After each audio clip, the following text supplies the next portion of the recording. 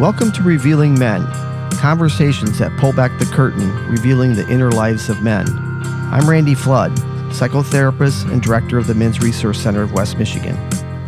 Well, I'd like to welcome Jonathan Couchy to the Revealing Men's podcast. Thanks, Jonathan, for coming in. Oh, for sure. Thank you for having me. Well, we can appreciate the universal challenges for any human to face a physical disability. Jonathan is here to talk with me today, particularly about the unique challenges some men grapple with when faced with a physical disability. Jonathan is 32 years old, lives in Wyoming, Michigan. He's newly married and has a daughter who's about 1 year old. She just turned one Tuesday. That's awesome. Big birthday party there? Yeah, Saturday, trying to get that house clean, and don't know how I'm having that many people in my house, but we'll find out. So when Jonathan was 12 years old, he lost most of his eyesight to a rare condition known as Leber's hereditary optic neuropathy. So yes, this necessitates that Jonathan has to use that infamous white cane that we see most times. So he began working in disability services you've been doing it for 10 years about, you said? It feels like it. Yep. Okay. You've been with disability services for 10 years, but then as a staff member for like 6. Disability Advocates, I've been working there for it'll be 7 years in May. Nice. And before that, I was working at the Bureau of Services for Blind Persons through the state of Michigan. Okay. So he spent the first 5 years at Disability Advocates working with youth from 14 to 26 on a workforce development and independent living skills. And currently, he's working in community education where he trains others on disability awareness. Yep, do guest lectures, corporate trainings. Nice. Okay. So he hosts a small podcast called Flattening the Curb. So we can make sure that we get that out there. How long you've been doing that? On and off for about a year now with my colleague at the office. We put down, really try to highlight stories about the work organizations are doing to support individuals with disabilities and create a platform for individuals with disabilities to tell their stories and really get them out there because there's so many misconceptions about that sounds like an important podcast. I'll have to check that out. So last year, Jonathan began working part-time so he could be a stay-at-home dad. So that's pretty cool. Yep. So here's some interesting biographical facts about Jonathan. The past year, Jonathan was a semifinalist in the Kingpins of Comedy competition to cap off his first year of doing stand-up comedy. So you better make me laugh while we're talking. I'm going to self-promote that I have a show on March 8th at the Special Olympics Michigan facility on Division Avenue. Okay. I will be opening for DJ Demers, who has been on America's Got Talent and was on Fallon. So really excited. He is a comedian who's also got a disability. He's hard of hearing. So you're going to get blind jokes. You're going to get some deaf jokes. Okay. Should be a good thing. Okay. Sounds great. So he's a youth camp director for Sports Education Camp and has been involved with the camp as a staff for 16 years. In high school, he was a varsity wrestler and in college played rugby. That's an intense sport. In his limited free time, he enjoys reading and gaming. So let's just jump right into the deep water together. How about you talking, Jonathan, a little bit about your journey as a young man who not only wrestled and tackled other men, but was forced to wrestle early on in your life with a physical disability? So it was definitely an interesting process because I did wear glasses when I was about 10 years old for nearsightedness. And then one day I remember waking up thinking, I can't find my glasses anywhere. And my parents kept on reminding me, you're wearing them. And there was just little things that I kept on noticing. And the day was August 24th in 2002. It was 2 days before middle school started, 4 days before my 12th birthday. Wow. So going around, I'm messing up everything. My dad was furious at how I cut the grass. Not in a straight line or what? There was not a single straight line, and as he would say, there was more mohawks in the grass than my head. I was a punk rocker back in the day. Okay. But just making messes, spilling things. Remember playing charades with my family, and I'm trying to read the card, and all I could read was the last couple letters was Ella. And my family will not let me forget how I acted out Cinderella, pretending that I was an umbrella. Okay. So we just kind of came to that conclusion of maybe I needed a stronger prescription. Okay. We went to Sears Optometry the next day, and they dilated my eyes and went, "There's something seriously wrong. You need They to get just said him." Sears and Roebuck said that right there on the spot. Yeah. Huh? Wow. They dilated my eyes, got a look inside, and went, "You need to get him to the hospital." Wow. Well, Was that pretty alarming for you at that? I to hear mean, that? of course, they tell me this right after they dilated my eyes, which makes your vision worse. Right. So I'm in full on panic mode. But we go to a hospital that shall remain nameless. Okay. And after 16 hours of basically being bounced from waiting room to waiting room, being seen no longer than like a couple minutes by anybody, we finally see their head neuro-ophthalmologist, who basically tells me, there's something a little off, but it's within a normal range, and send us home. Okay. And we kept on going back for further tests, and one of the most impactful moments was he asked me to leave the room so I could speak to my mom in private. Yeah, that wasn't going to happen. Right. I twisted that doorknob, I pressed my ear up against it, and I heard what he told her. Oh, you did. Yeah, he told her he thinks it's hysterical blindness, and gave her vitamin C pills and eye drops, and told her to give them to me, and presto changeo, vision back. So hysterical blindness would be that there's some kind of psychological underpinning to it, or what does that mean? That was the thought. Yeah. Of he couldn't identify anything physically wrong with me. So then he just assumed. Yet a Sears optometrist could instantly. Right. And basically was telling my mother that I was lying and making it up. My Get the gosh. kid therapy, give him this placebo, presto changeo, he can see again. He probably just doesn't want to go to school. Yet I was begging my parents to let me go to school. Middle school just started. I had a locker now. I had electives. Something I was kind of excited to go do. And I missed the first 2 months of school. I felt like my doctors didn't believe me. My parents didn't know what to believe. I really felt like an outsider and a freak, and nobody I could trust. So what that diagnosis did gave you the opposite of what you really needed in that moment. It was about 6 months later, we finally got a second opinion at a hospital I'm glad to name, and that is U of M Hospital. Okay. The doctor there looked at me, went, "There's something wrong. It's either A or B. A blood test will determine it." Got the blood test, and after 6 months of struggling through school, of not knowing what's going on, got a diagnosis that I am legally blind due to Right. my optic nerve deteriorating. Wow. So then how did you begin to kind of wrestle with that when you looked at the life that you were living at the time and kind of the vision of what you wanted to live? And then all of a sudden you had to reconcile that with this disability. I mean, I was one of those kids that, like, from the age of 10, I had like a countdown of like how many days until I could take driver's ed.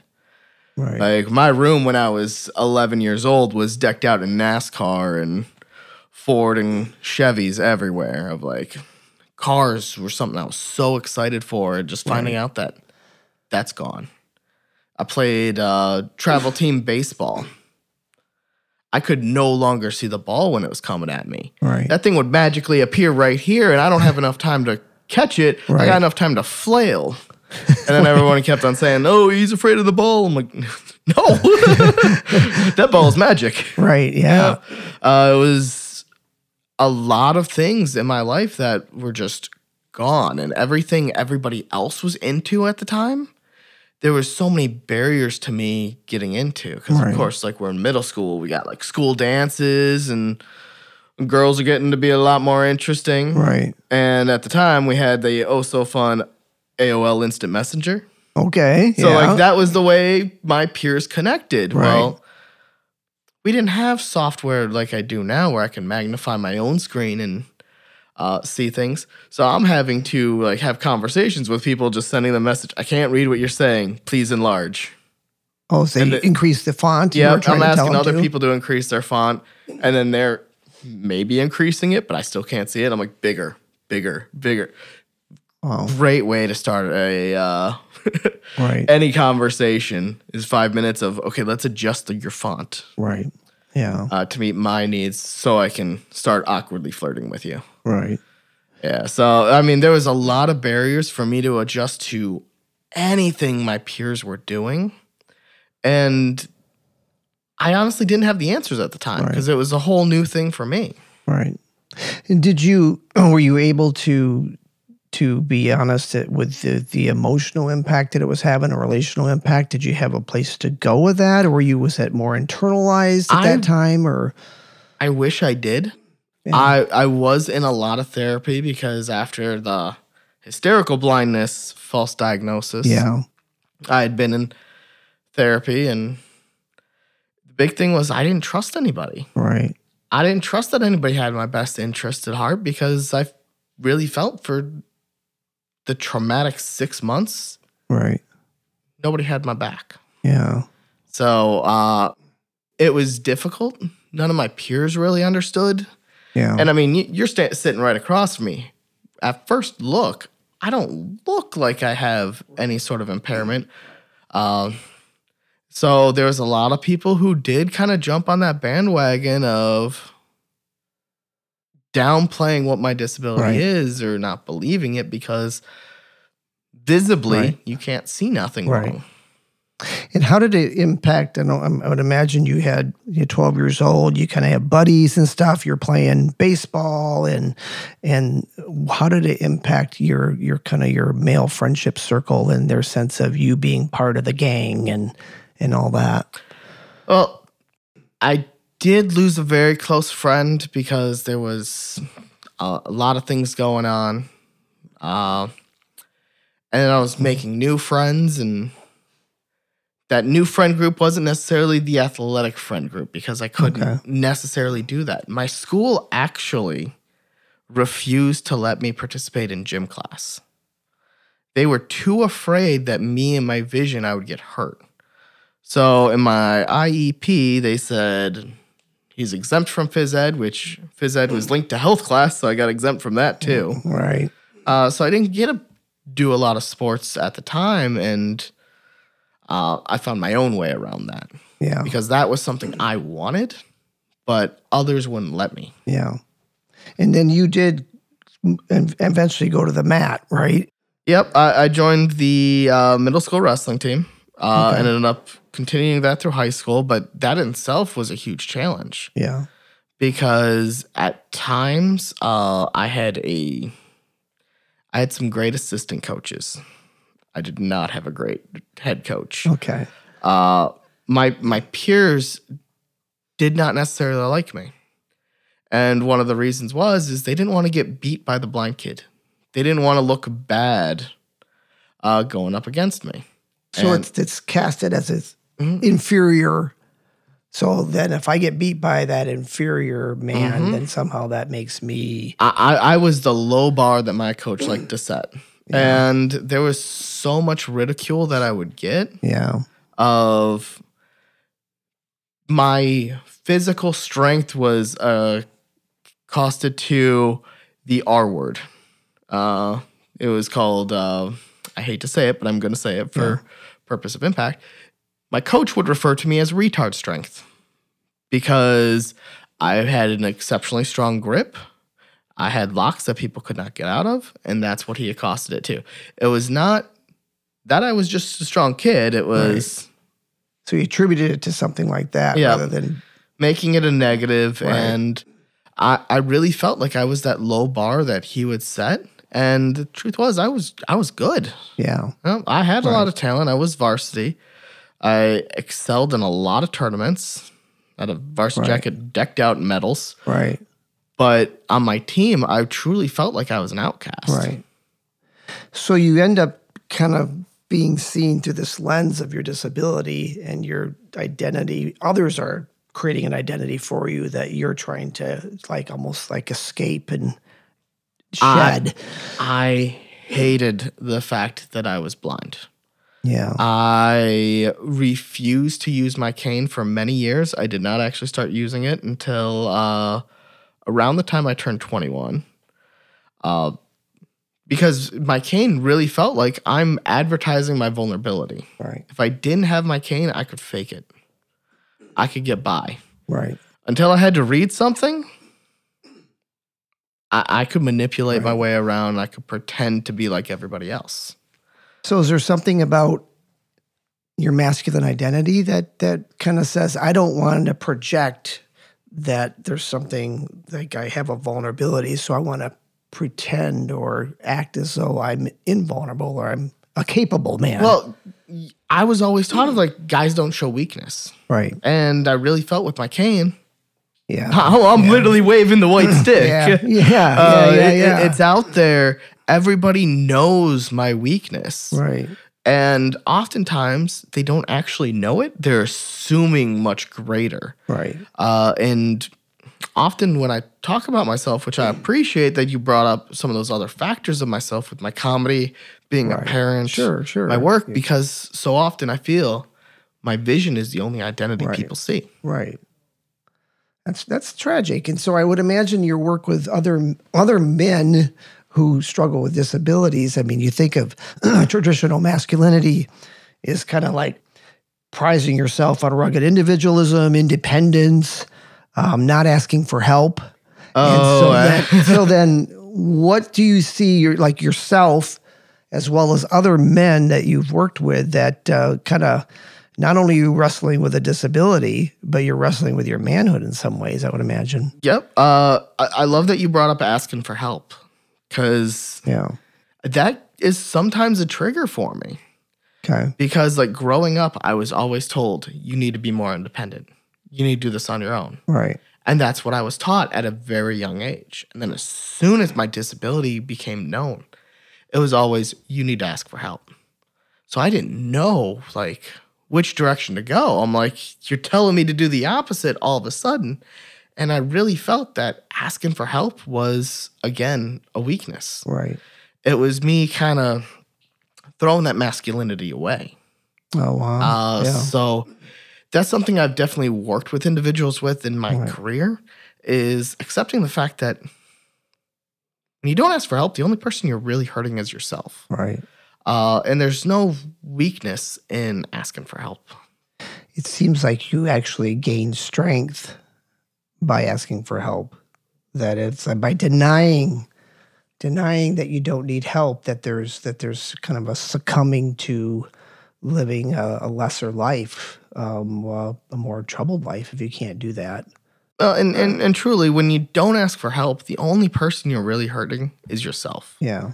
And don't get me wrong, there are people that like to ask for help that take it too far. So, and I've seen that a lot. And I always encourage people of like, truly know what your barriers are. And push those barriers when you can. Yeah, because you need to have that opportunity to grow. Right. But when you push on that barrier and it pushes back, that's when it's a good idea to get a second pair of hands. Yeah. I would imagine just like in anything, there's a balance there, with if you get too needy with some kind of disability and you're not trying to be autonomous in a way that really can help you, that can be a problem. And then there can be a problem on the other end of the continuum of trying to be too independent and trying to find where's that sweet spot for you. And I mean, that's the story of my life. Of where's that sweet spot? Yeah. Where's that sweet spot? Am I asking for too much? Yeah. Or am I struggling too much? Yeah. So there's probably tension in that you probably kind of have to get used to carrying. In just about every relationship. Yeah. Yeah. Yeah. So in your work with other men, I mean, there's just an array of disabilities out there. And I'm wondering if there's anything that you see unique, in terms of people's struggle with masculinity. I think of physical disabilities that are different than, say, blindness, where someone loses their ability to walk or something like that, and maybe they were a prized athlete and their identity was defined by that. So what kinds of things do you sometimes see people struggling with? Yeah, I'd say a lot of my work, especially with youth, was really focused on either blindness specifically or with individuals with invisible disabilities, learning disabilities, cognitive impairments, emotional impairments. And really the biggest thing was overcoming that pride barrier of them not wanting to feel weak, them not wanting to be set aside by a negative reason.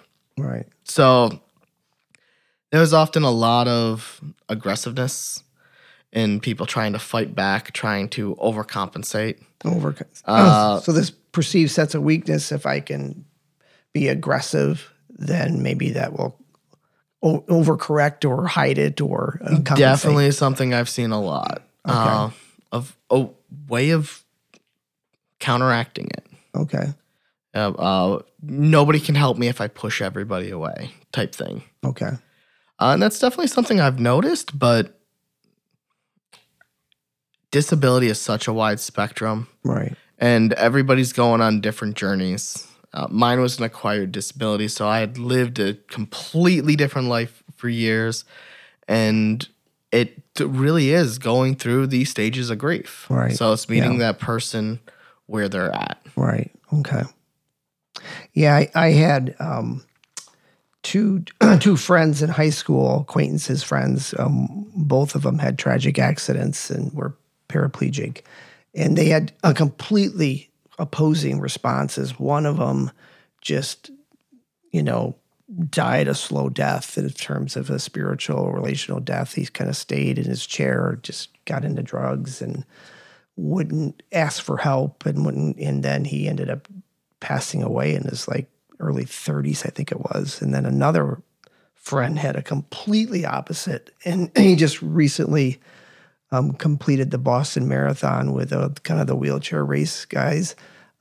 Travels and he's married and has kids and just lives a thriving life. And so it's kind of like those two experiences I had of this person that just never adapted or accepted, and this other person that says, hey, I'm going to live a full life. And when it comes to a disability, there's a lot of internal ableism that happens to an individual when you interact with. Explain that, internal ableism. Okay, so when you're interacting with the community and you're feeling ableist views of negativity towards your disability, of people's assumptions, people's views that are really putting you down. Right. There are individuals with disabilities that will start to believe that themselves. Okay. So they internalize those ableist views.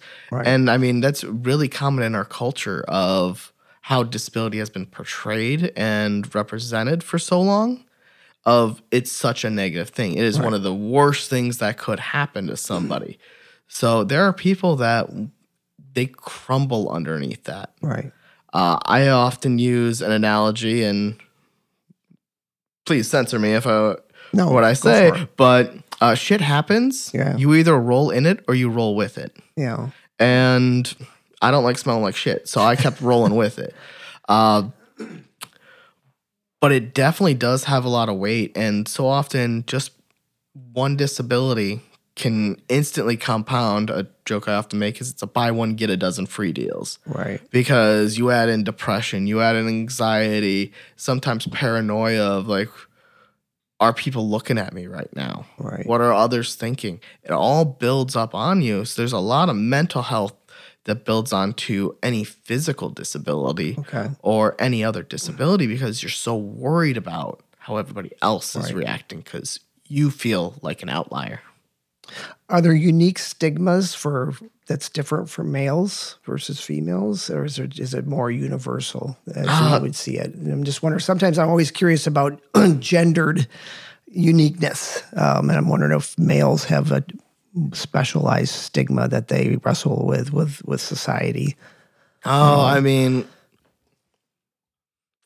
I have a young daughter. When I'm walking her with her stroller, and I have my cane out, it is very interesting how many people come up to me and are like, are you guys okay? Because they really see that as me being incapable of caring for my daughter. Oh, I think with stigmas is like my abilities to do things. Like people don't often think of me when they're like, oh, I need help building a fence. Oh, I need to do this. Because they see that disability as less capable of doing those things. Which, let's be honest, I have built a fence before. It was not straight. It still stands. go over the property line accidentally, or There's an apartment behind us. I don't think they'll notice a couple inches here. okay, Yeah. But I mean, look, I do have barriers, but I think a lot of views are seen as worse than. I mean, I'm going to try to say this in a way, and you can correct me if I'm not being sensitive to it, but I think that for some of us who aren't born with a disability or develop a disability, the aging process is a slow disability. Oh, very much so. And I just wonder if there's any, not that people with disabilities age better because they're forced to accept that my body is not always going to work the way. But for me, I mean, I just had a knee replacement, and I used to, I competed in baseball in college and such. And so I wrestle with my slow aging process and how my body just doesn't serve me like it used to. This is actually something I talk about quite frequently in some of my lectures is the aging population. Right. Like my grandmother's memory is going, her knees are hurting, and she just counts it to old age. But really, if you look at the Americans with Disabilities Act and their definition of a disability, Right. it's a physical or mental impairment that substantially limits one or more major life activities. And as you are aging, I hate to break it to you, but if your knee's not working properly, there's probably a physical impairment that's substantially limiting one or more major life activities. It's disabilities. And I think the one thing that might help me in that aging process is I'm already through that stage of grief. Yeah. I've accepted it, and I know how to use the resources, how to ask for the accommodations, not be ashamed of it, Right. which I think a lot of people, when those do start come through and you're in those earlier stages of grief related to a disability, Right. and even if you've not even accepted the word disability, it is a stigma. Right. Yeah. So much of male identity sometimes, again, if you take a more traditional view, is our physicality, our bodies, and what it projects. And there's not a lot of emphasis on what's going on internally. And so I'm just wondering if you see men struggle with that, my physicality is going to fail me in my identity. I definitely see that. In my free time, I do a lot of work with the Michigan Blind Athletic Association. Okay. Run a youth camp there, and really being able to give individuals of all genders, but especially young males, that opportunity to still participate in athletics. Right. Still do that physicality. Because there's so much more that is learned through sports than just throwing and kicking a ball. Right. It's that competitiveness. It's that outlet. It's that leadership skills, that strength of character, Right. that accountability. There's so much learned in that. Right. And I think for a lot of individuals with disabilities, especially the physical ones, where they get exempt or removed or pulled out, they don't get exposed to that. Right. And that is a true hindrance to them being able to build their self-identity. Oh, wow. Okay. So I think that sometimes what we think is going to be a major setback, a major blemish, a major issue, we don't embrace it as an opportunity. And I think guys come to the Men's Resource Center sometimes with like an addiction, which they consider that a disability. Like, how am I ever going to be normal? And so sometimes I tell them that the work that you do wrestling with your disability actually can make you a stronger person and a more defined person, a more rounded person, and trying to reframe that struggle into something that can help them be a good person, a well-developed person. Do you see that? Oh, for sure. I mean, a little joke I often make is having a disability. I'm playing the same game as everybody else. I'm just playing on hard mode. And when you're playing on hard mode versus normal mode, you're usually quite a bit better at that game. So I'm doing things just like everybody else. I'm out there living my life, working, traveling around the city. I'm doing all these things, but with these additional obstacles that I have to overcome, my problem-solving skills, my creativity, my perspective is vastly different. Right. And looking back, I know I hated having a disability. I hated being a freak, a loser. I hated all the bullying, the ridicules that I've gotten. Looking back now, I actually celebrate that day I lost my sight. I celebrate it more than my actual birthday because that was the day that I honestly feel I was truly born. Wow. We call it my blind anniversary. Okay. Just celebrated 20 years this last year. But I would not be where I'm at today. I would not have a lot of the friends that I do have, and I do have some truly great friends. Right. I probably wouldn't have met my wife or had my daughter. Right. Because I probably would have been somewhere else doing something completely different. So I do look at it now as it was like a destined path I had to take. Right. But it took a long time to get me there. Yeah. Yeah. I'm amazed by that disclosure and your orientation to that now. It's pretty amazing, pretty profound. Thanks for sharing that. Of course. Yeah. I think that some guys that do their work with whatever brings them into the center, I say that you will probably, if you stay and work hard at this and accept this struggle, this human struggle, whether it's an addiction or some kind of violence problem or whatever, you can be actually more healthy than the mere normals because of that requirement to struggle and to learn things that maybe you wouldn't have learned and to go to these deep places that maybe you wouldn't have gone to. I mean, I'm a big analogy guy, and I often point out to individuals that diamonds are made through heat and pressure. Right. Yep, and it's through those trials and tribulations that you really gain the ability to shine. Wow. Yeah, I like that. So what would you say to people, say that we got people are listening and you got a guy that's struggling maybe with some disability or struggling with just some kind of human struggle that would require counseling, and they're saying, well, I don't want to ask for help because that's a sign of weakness. What kind of encouragement would you want to offer them? Well, often I can be very blunt. Okay, and I would probably like simply say, if you've ever heard that phrase, the only stupid question is not asking a question. The only stupid thing you can do with yourself is not ask for help when you need it. Yeah. Because the only person who's really hurting in that scenario is yourself. Yeah. By not asking for help, you are impacting yourself more than anybody else.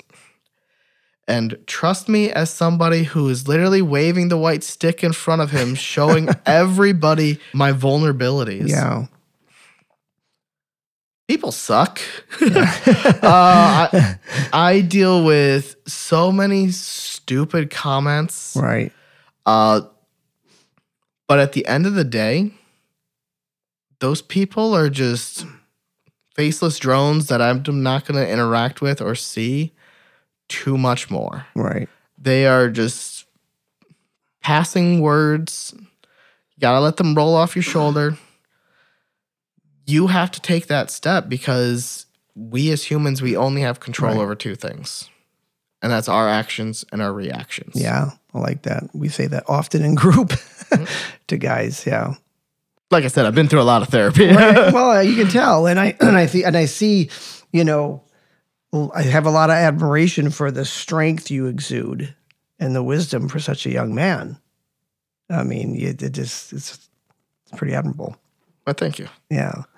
So your message to guys is good. I'm wondering if you have any other final words before we wrap this up today. Maybe I'll end with a kind of funny story of how I came to that do realization. A little comic relief for us. Yeah, that'd be great. I told you I didn't start using my cane until I was about just before turning 21. Okay. Well, there was an incident that caused me to use it. Okay. I always hid using my cane because I didn't want people to see that vulnerability. I didn't want to be singled out. I didn't want people to know. Right. But what I started to realize, I wasn't as smooth as I thought I was. So you were stumbling around a little bit? Or yeah, what? So there was an incident where I was off at a friend's house. It was about closing in on 1 o'clock at night, and I'm like, oh man, I should walk home now before the drunks get on the road. Oh boy. Because I was sober and I was actually thinking, because I wasn't risking it. I was turning 21 in like a month and a half. Okay. So I'm walking down the street, and man, I really had to pee, and I knew there was a sidewalk on the other side of the street. Okay. But that involved me like crossing 2 more streets to get, this was the side I needed to be on. So I just, pushing through. And I walked into a tree branch, and then I stumbled because a branch poked me in the eye. Oh boy. And I got tangled up in some branches, flailed around. You know how you look when you walk into a spider web and you're flailing around at invisible crap? Yeah, that was me on the side of the street at 1:30 in the morning, and flashing red and blue pulled up. Oh boy. And were making me do a field sobriety test. Cop asked me to walk a straight line. For real, I can't even draw a straight line on a normal day. He's giving me all this crap, and I'm telling him, like, hey, I'm legally blind. It's on my ID. And he's going, if you're legally blind, where's your cane? Oh. Son of a... Well, I finally came to that realization of I'd rather people know that I'm blind than assume I'm drunk. So a demarcation at that point. Yep. So after that, I started using my cane. I got to get away with being drunk at college all the time. I'd show up to class stumbling, and people just see my cane and be like, oh, that's just John. I got away with so much more stuff. And I really realized, like, that perspective changed, but I had some control over that perspective. Yeah. I didn't have to take that time to explain myself in every situation. Remember, all the buses would pull up, and I'd walk up to a bus, and I'd go, excuse me, what route is this? And they're pulling up at a university, and they're like looking at me, and they're going, read the sign. What are you, illiterate? I'd turn around and whip out my cane. I'd walk back up. I'm like, excuse me, what route is this? They'd jump right up and like, oh, this is route 3. What route are you looking for? You looking for 5? Let me walk you to it. Which, don't get me wrong, I didn't necessarily like that added attention. Yeah. But it was better than the alternative. Right. And I think a lot of times that's the situation of that acceptance is better than the alternative, because that alternative was getting me nowhere. Wow. Thanks for sharing that. Yeah. So in just wrapping up, I just, again, want to honor you coming here and sharing. And I think we talk about, masculinity is prizing courage and strength and stuff. But I think your vulnerability and sharing who you are and your struggle is your strength. And there's a lot of courage in that. And I just appreciate you doing that today with me. Oh, really appreciate, like I try to do on my Flattening the Curve podcast, is giving a platform to talk about these disability stories. Because disability, just like mental health, are subjects that often get swept under the rug. Right. And I'll even add out to it, masculinity is often a subject that gets swept under the rug of not being viewed as an important subject to discuss. But unless we discuss these topics, we make them known, we are going to stay in a stagnant place. So I'm all for educating. Right. And that's what this podcast is about, is just revealing the stuff that men struggle with. And thank you for coming in and sharing yours. Oh, of course. Thank you for having me, Randy. All right, Jonathan. Thanks for listening to another episode of Revealing Men. If you're looking for more information about counseling, coaching, and consultative services, please visit the Men's Resource Center of West Michigan online at menscenter.org. Also, feel free to contact us on our website if you have questions about this segment, ideas for a topic, or would like to be a guest on the Revealing Men podcast. Please take a moment to subscribe and leave us a rating so others can find us. Be well and have a great day.